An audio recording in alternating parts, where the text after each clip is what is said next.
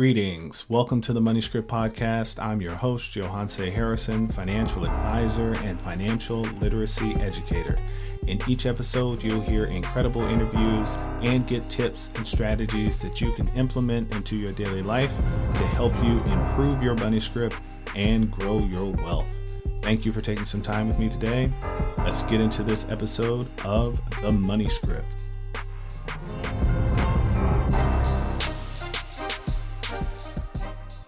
Welcome back to part 2 of my interview with Rhea Pitre. So excited for this. She's got some great financial questions, and you're in quarantine, so there's nothing better to do than to get your finances in order. So go ahead and take some notes, and you might want to cue this one for repeat because there's some good stuff here. I promised you I'd give you some time. This is your time. You've got a financial advisor. You can ask any financial questions you want. So this moment's for you. What questions do you have, or what questions have come up in some of your client engagements or conversations that I could shed some light on? Oh my gosh. Well, I guess what I will do is go back some years and think about myself. And I would ask you, because I was one of those people that you see a financial advisor coming your way and you want to run in the other direction because you're like, wait, I can't talk to you. I don't make enough money. So what do you tell those individuals who, their salary or their income might not exceed their debt? Like what would your first bit of advice be so that they can get on the right track? The most important thing that people can do as soon as you start earning money is start saving some of it for a rainy day, because it's going to eventually rain.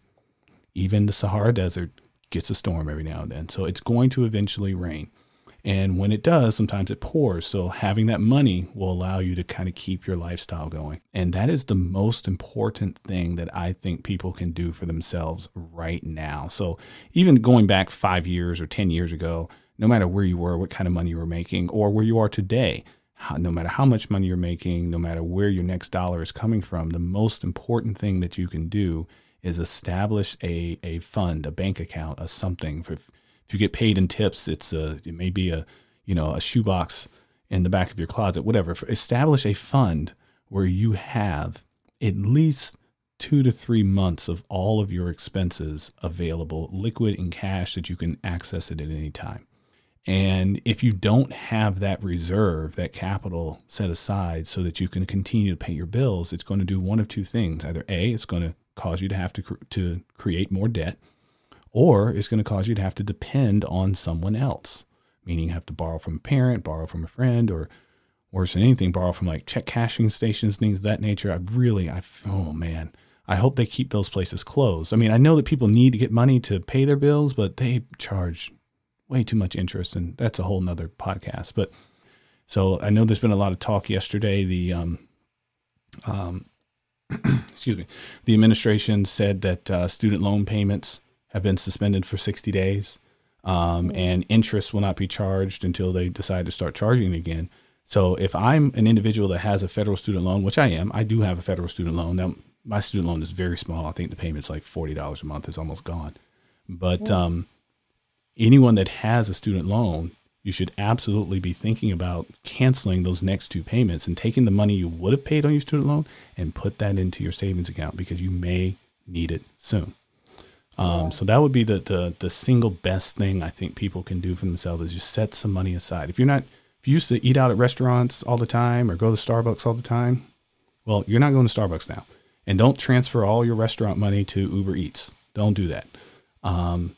It's better if you save money if you cook at home. Take that money that you used to allocate towards dining out, you used to put in Starbucks, or you used to, spend going out on a Friday night, and take that money and just save it, because we really don't know how long this calamity is going to last. And we don't know what's going to look like when we're on the other side. But those that can hold on to some of what they have are going to be the ones that are in a better situation on the other side of that. Yeah. Yeah. And so how do you advise them if what they make doesn't even, meet, like it doesn't allow the ends to meet? Like, do you advise them to try to find another, I mean, I know it sounds silly to say, but to find another revenue stream? I mean, it's not Absolutely. always that easy. Absolutely. It's It's not it's easy. not it's not just like it wasn't easy for you to start your YouTube, but there are people out there on YouTube that are still making money right now. Actually, they're Yeah. making more because more people were tuned into their YouTube. And there's still the advertising revenue. It's still going to be there. So yes, if you're in a position where your expenses exceed your income, the first thing you have to do is look at your expenses and figure out where are you overspending. Mm. Okay.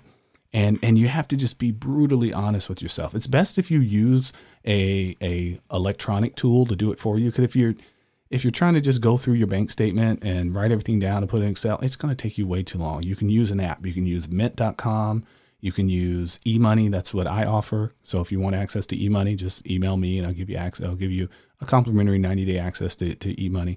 But those apps will allow you to connect your bank account, your credit card, your student loans, everything, and allow you to look back at your history over 3, 6, 9, 12 months. So you'll see where your money's actually going. And then you'll see the categories. You'll say, wow, we spent $4,000 just eating out in the last 6 months.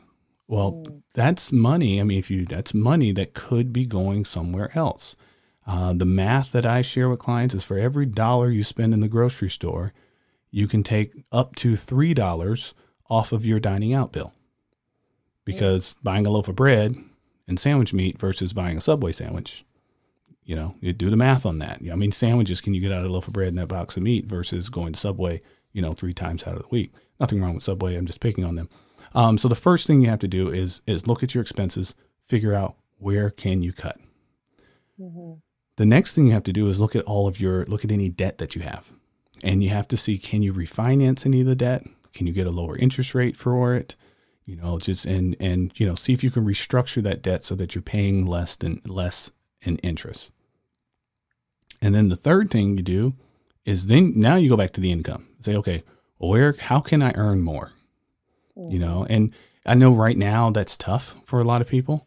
But also know there's things, you may still have things in your house that other people may find of value. So you could sell some of those things.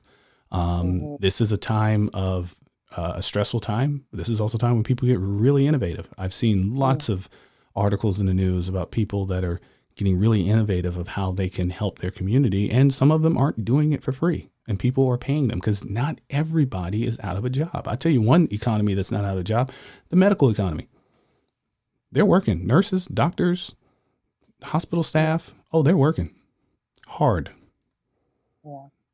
Okay. And they still need things done. They may need their kids watched because maybe their daycare center isn't open anymore.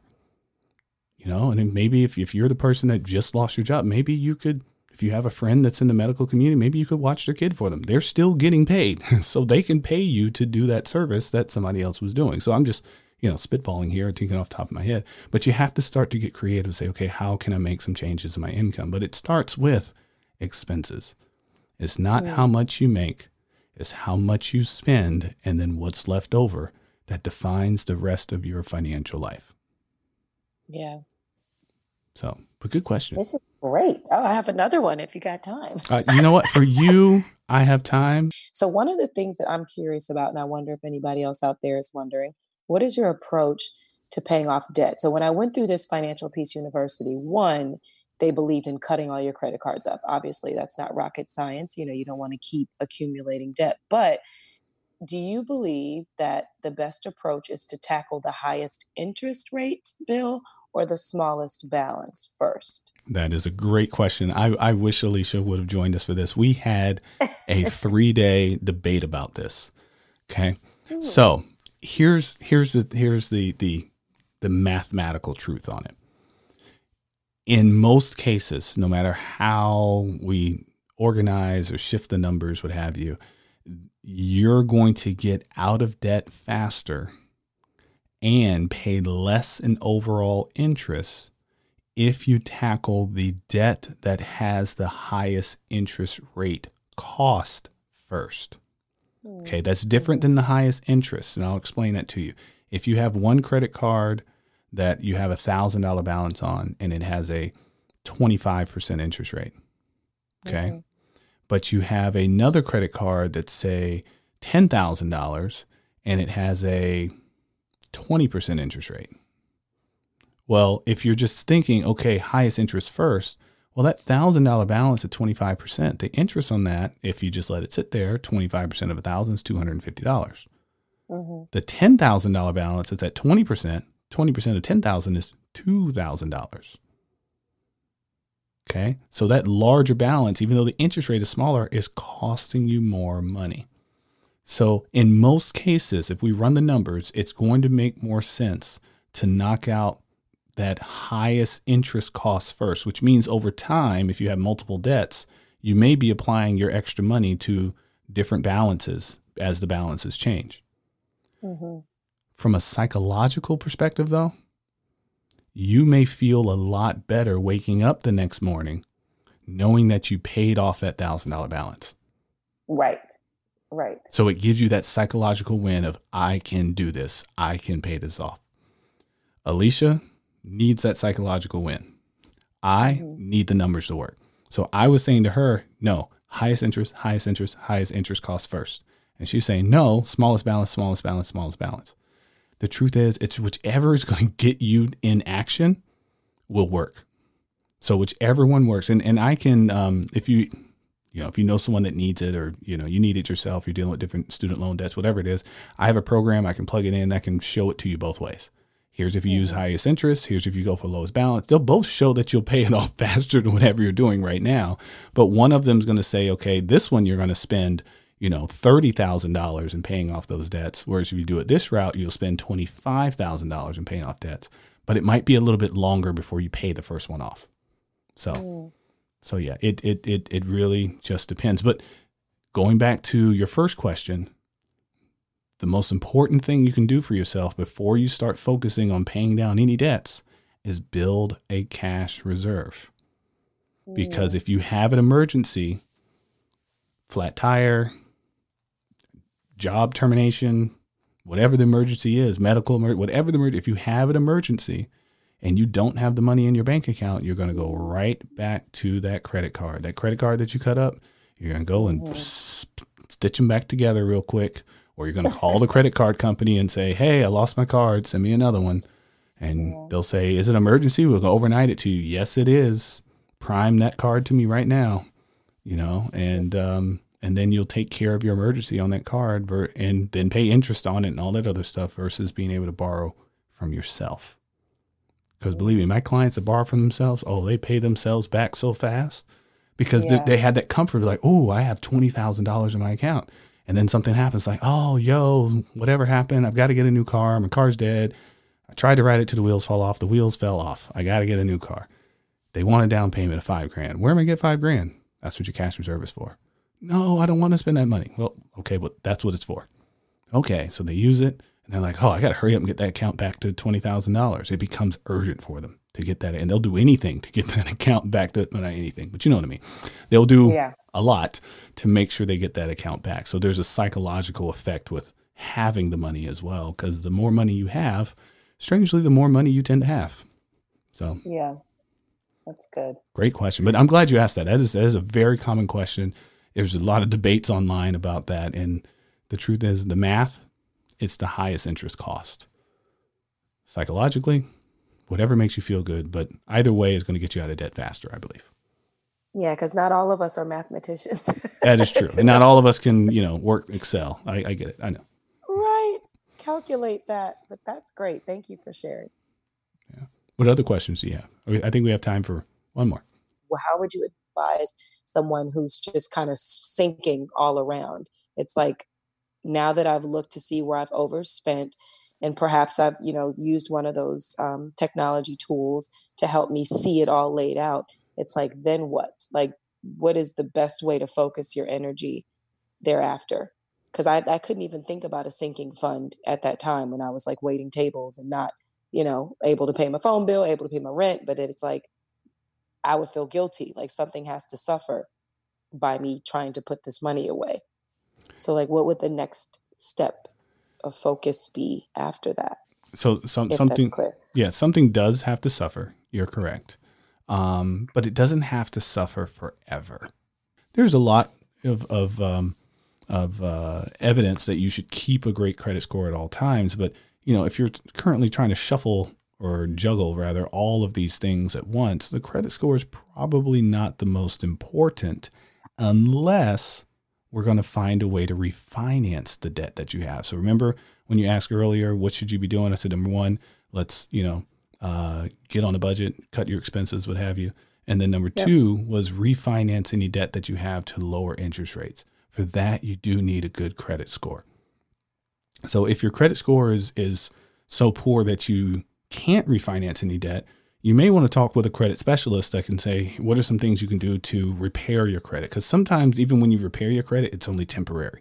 It's long enough for you to get something done. I went through that when I went through my first divorce, only divorce actually. When I went through a divorce, my credit wasn't that good. I needed to buy a car. I worked with a credit specialist. He boosted my credit score like 100 and something points, whatever.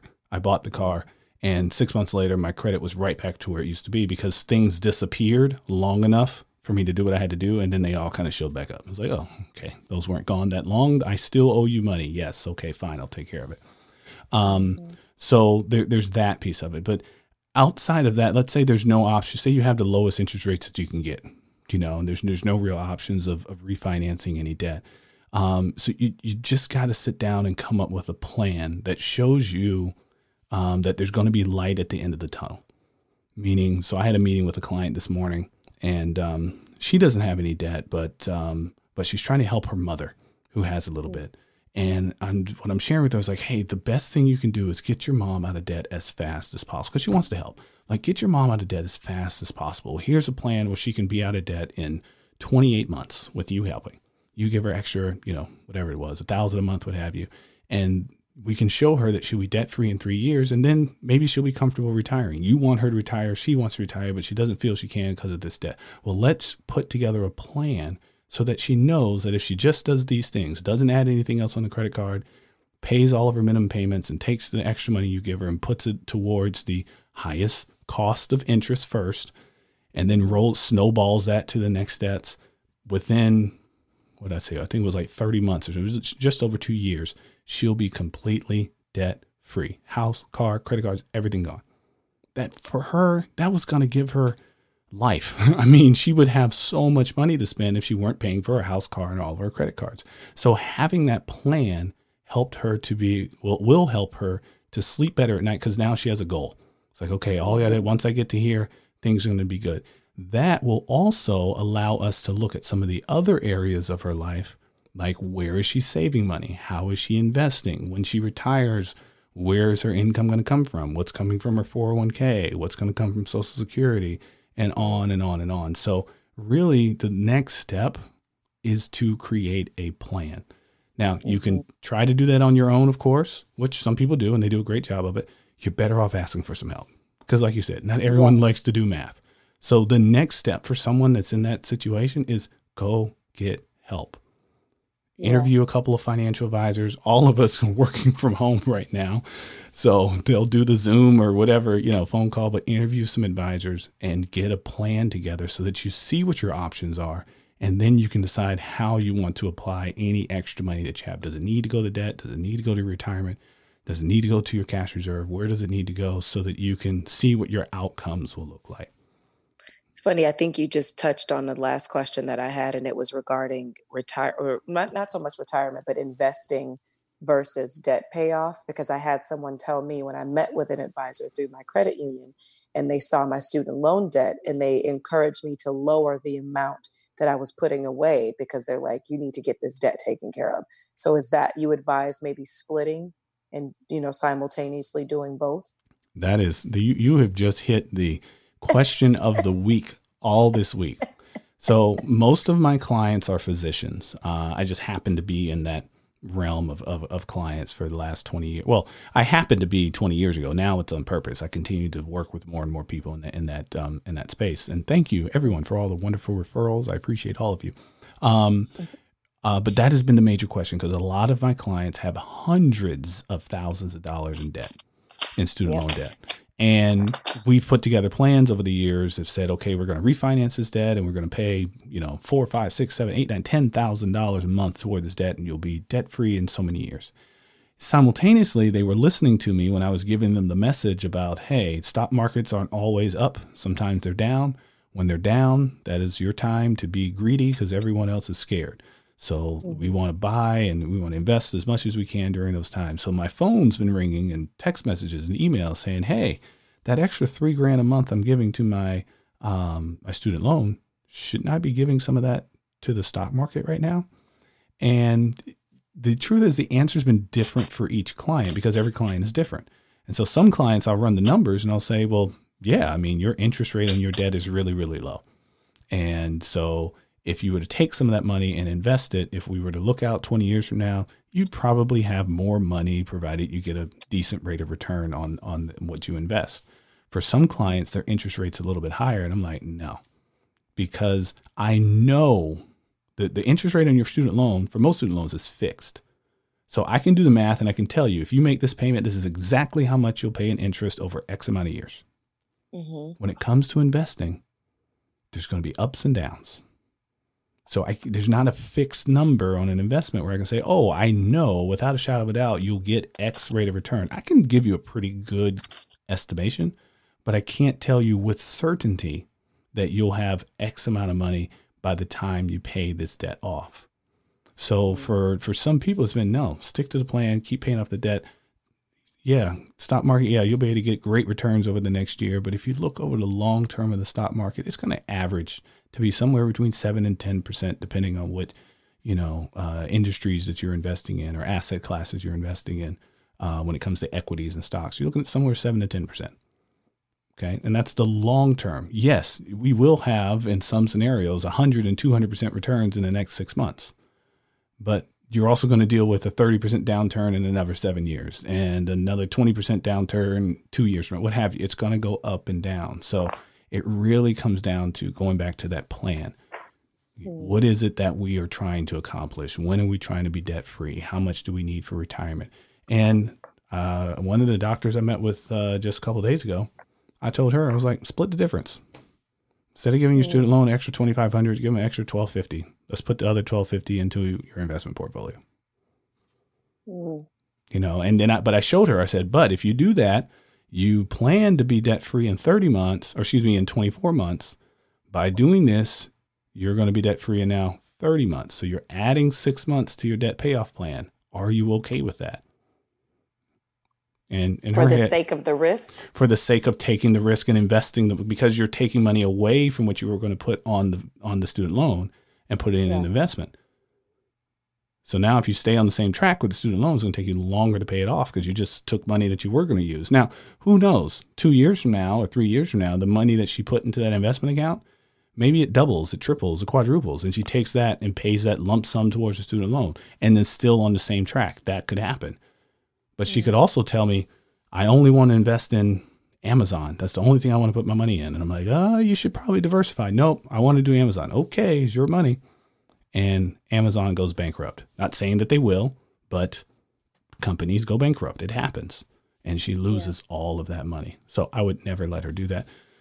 She'd have to be someone else's client to do something like that. But those things do happen. So that's the mistake that sometimes people make. So we have to be prudent as well on how we choose to invest that money and just know how is that going to affect all the other financial goals that you have in place. All right. Well, I just want to thank you for just blessing us with your presence this afternoon.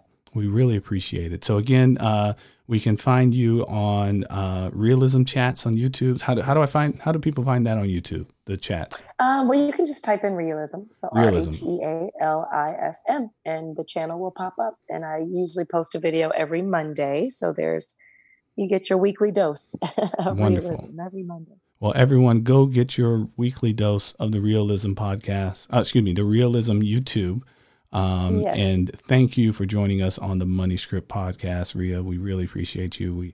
From our house to yours, we love you. Oh, and I'd be remiss. We have to give your amazing husband a shout out. He will. Yes.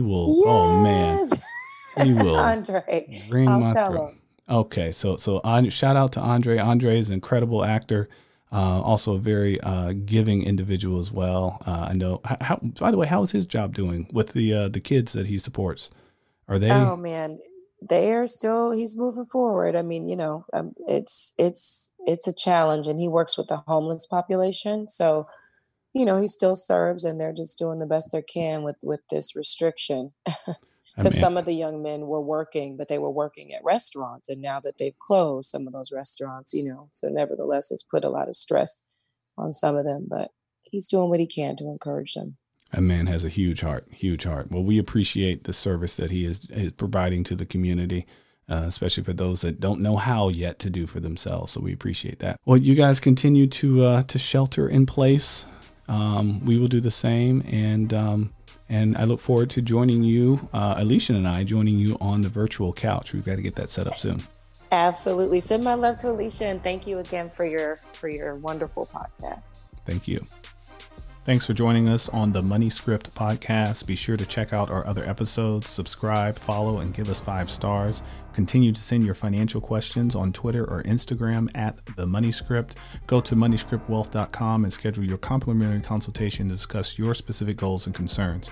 Financial advisory and investment management services are offered by Money Script Wealth Management PLLC, a registered investment advisory firm registered in the state of Texas and California and other states where exempt. The Money Script LLC and the Money Script Wealth Management PLLC and guests of the episode may have interest in the investments mentioned today.